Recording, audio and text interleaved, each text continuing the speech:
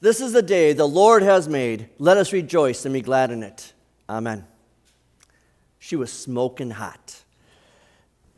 Esther was chosen to be the next queen of the Medo-Persian Empire after Queen Vashti had upset King Xerxes by refusing to come when he called her. So he got rid of Vashti as queen and then held an empire-wide beauty contest to choose the next queen. And so Esther was one of these young maidens that went through a year-long beauty treatment before a one-day beauty contest. And she was chosen out of all of the other women in the Medo-Persian Empire to be Xerxes' queen.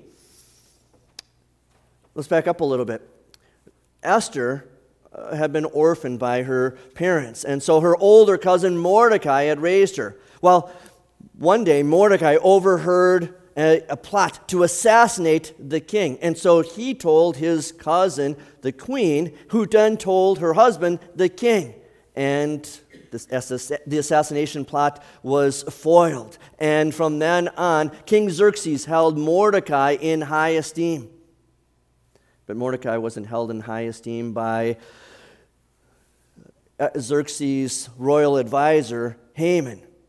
Every time Haman would enter into the palace, all of the king's men and officials would bow down and kneel before Haman, except for Mordecai. Scripture doesn't tell us why Mordecai refused to kneel down and bow before Haman, but Haman hated him for it. And so he wanted Mordecai dead.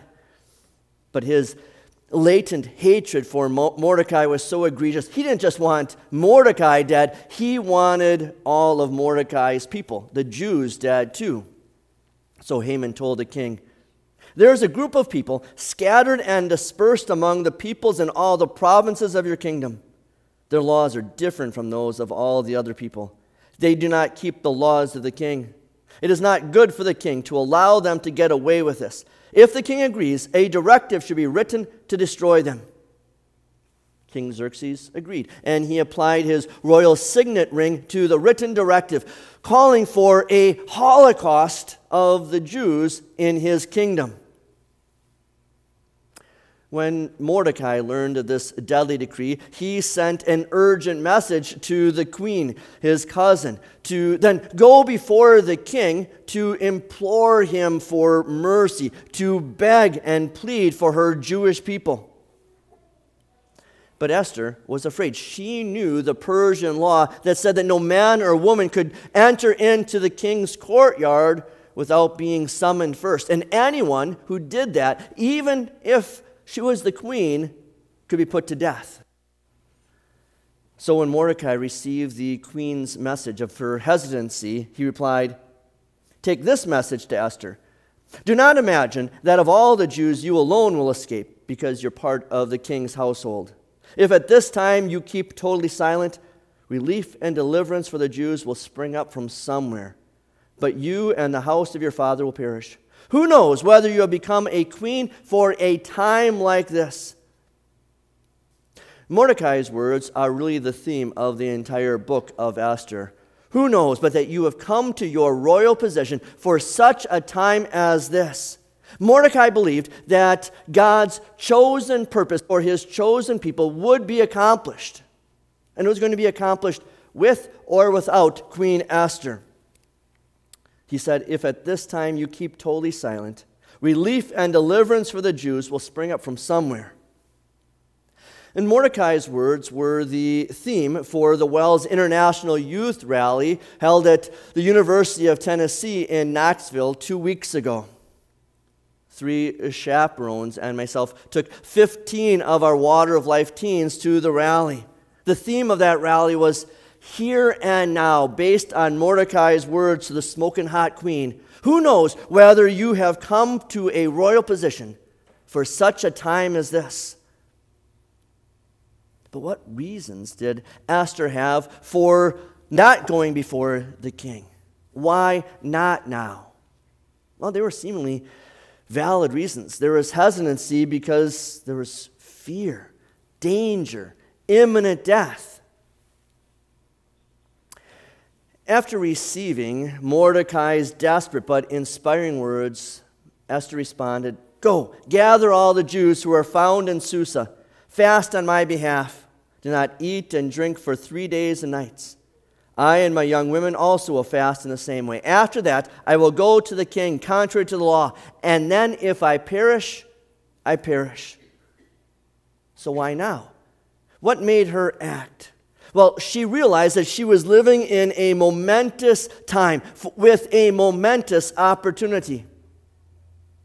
At the rally, the keynote speakers, the worship music, the pastors in their devotions, and the leaders in their workshops challenged the teens as, why not now? Why not be involved in God's momentous purposes for the here and now?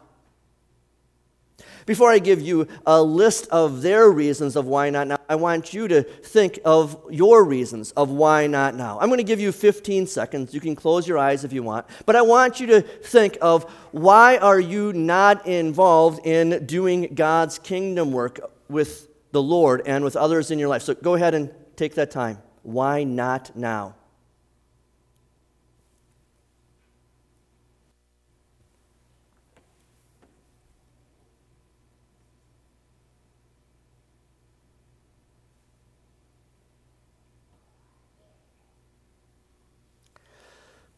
Teenagers can be very open when you allow them to be. They were not afraid. They were not ashamed to give their reasons of why not now. And they said they were busy.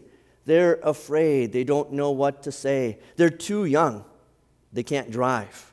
There's no time. Uncertain, lazy, distractions, not good enough. Or I'll do that later. Those were their top reasons. But what about you? Did they hit on any of your reasons? Maybe they were similar, that you're too busy, you're uncertain, maybe you're too old, you don't have any talents, you don't know what to say. And if you do say something, it's not going to matter anyway. When you look at their excuses, when you look at your excuses, are any of them really valid excuses for why not now? A better question that the teens learn to ask themselves than why not now is, why now? And that's a good question I'm going to have you think about for another 15 seconds, because you may think that your reasons for why not now, that comes from your sinful nature. But your motivation, that comes through your sanctified spirit. So go ahead and think of how you can be involved in serving God and others that God has placed in your life. Why now?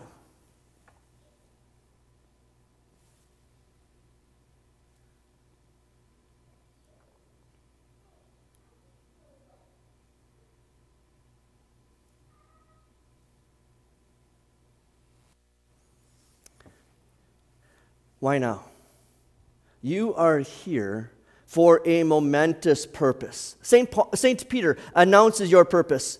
You are a chosen people, a royal priesthood, a holy nation, the people who are God's possession, so that you may declare the praises of him who called you out of darkness and into his wonderful light. The prophet Isaiah announces your purpose. Do not be afraid, because I have redeemed you. I have called you by name. You are mine. St. Paul announces your purpose. So whether you eat or drink or anything else, do it all to the glory of God. And we might be hesitant at first to serve God and others around us, but like Esther, we can be confident that God has a momentous purpose chosen for us. And all of our excuses, they just fall away when we allow God to put us to work. And I don't want you to limit that work for the Lord just to serving the Lord here in the church or being a called worker. Those acts of service, those are definitely important and needed for the kingdom of God. But I want you to think of ways you can serve God away from the church. Because you are a chosen people who have been chosen for a momentous purpose. And that purpose may be raising your children, training them with respect and a work ethic and with a Christian faith. Your purpose may be children that are growing up loving and honoring and respecting your parents and others in authority. Your purpose may be as a faithful employee or a trusted employer. Your purpose may be as a helpful neighbor or a studious student or a civil citizen. Take another 15 seconds. This is the last time I'm going to ask you to do this. Now I want you to think of when and where and how God can use you to serve Him and others He has placed in your life. Go ahead.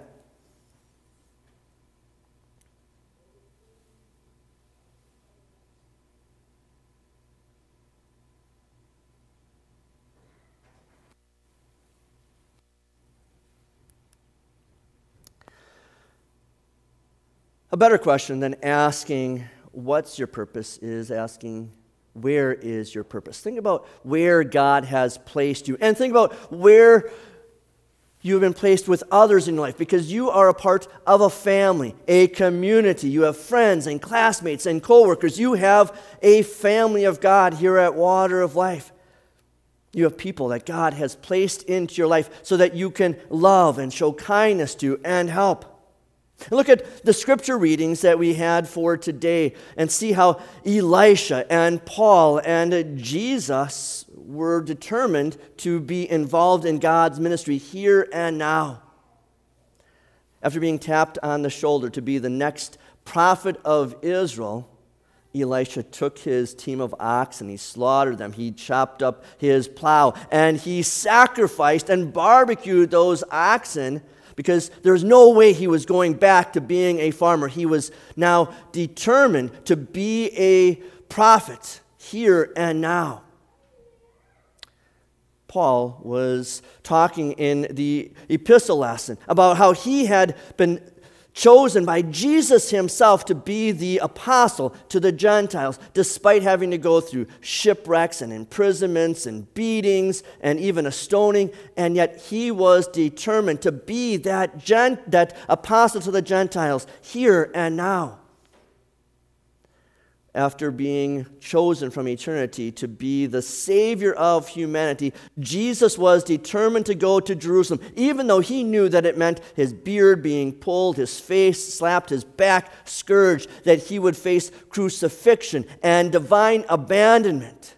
He was determined to go to Jerusalem to serve and save humanity here and now. Ushering, canvassing, teaching Sunday school, being involved in our church's soccer camp, going to fellowship events, and being involved in Bible studies. Those are awesome and needed. We need those kinds of things to continue the ministry here at Water of Life. But what else can you do in addition to those things away from the church? What can you do here and now? Perhaps you're one of those people who knows what it's like to be lonely and left out.